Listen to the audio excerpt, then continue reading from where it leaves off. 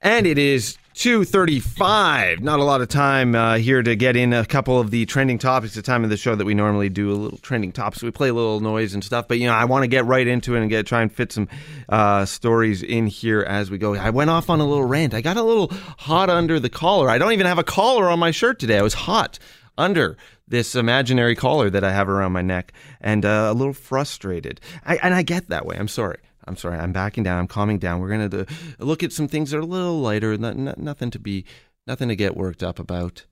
Tim Hortons is expanding to Mexico. Pretty exciting.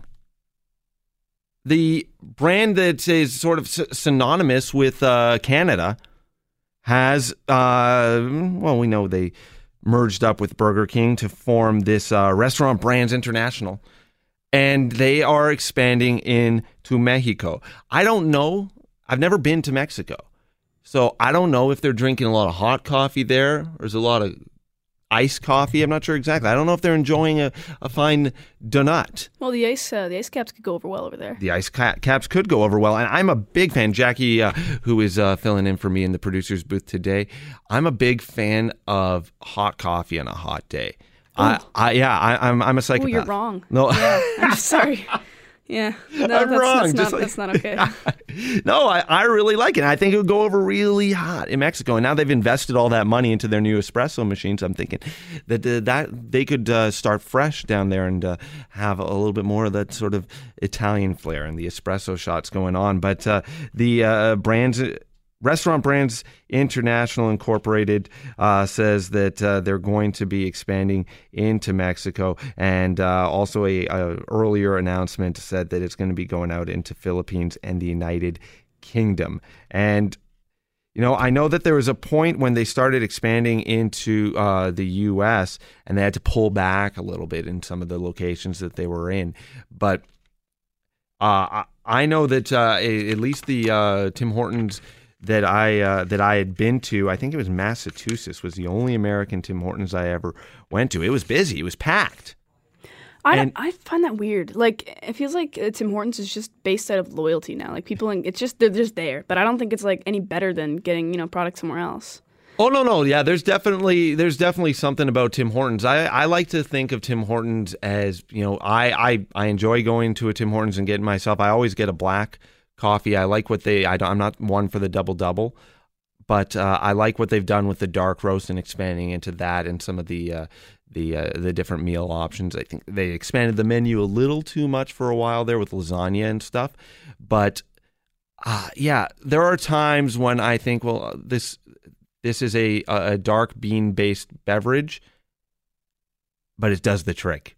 You know what? I will say it's cheaper than it's much cheaper. Yeah, it's definitely it's definitely cheaper, but there's something nice and feels like home. But to an American audience and to this case to a Mexican audience, they're not going to necessarily have that. But I think that wherever you go, if there's a name that is sort of representative of a business that's worked in another country, then they'll at least try it out. There'll be a buzz or a stir about it. Whether or not it does really well is dependent on how well that business is managed. You don't have to look any further than Target to see how well that did here in Canada after coming up from the United States. One more trending topic before we get into traffic. This is a story that is coming out of San Francisco. Beautiful town, San Francisco, where the some young people, let's call them hipsters, because that's what they are.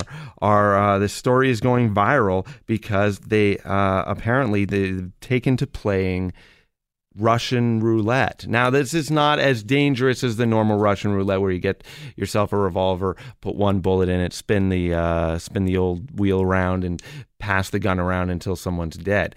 This is Russian roulette with a specially designed stun gun that is shaped like a revolver.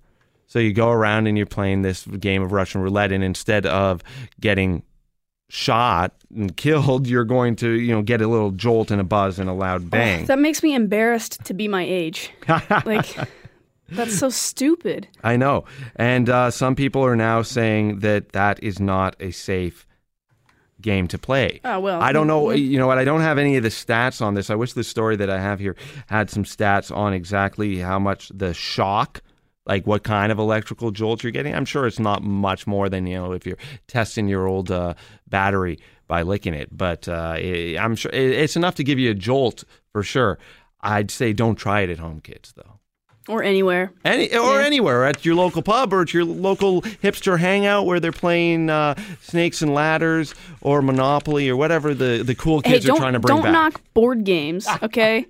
Well, no. Hey, I'd rather you play board games than this. Play a little Operation. When you hit those tweezers on the edge of that guy's That's a ribs. shock. Oh, my God. Yeah. That's shocking.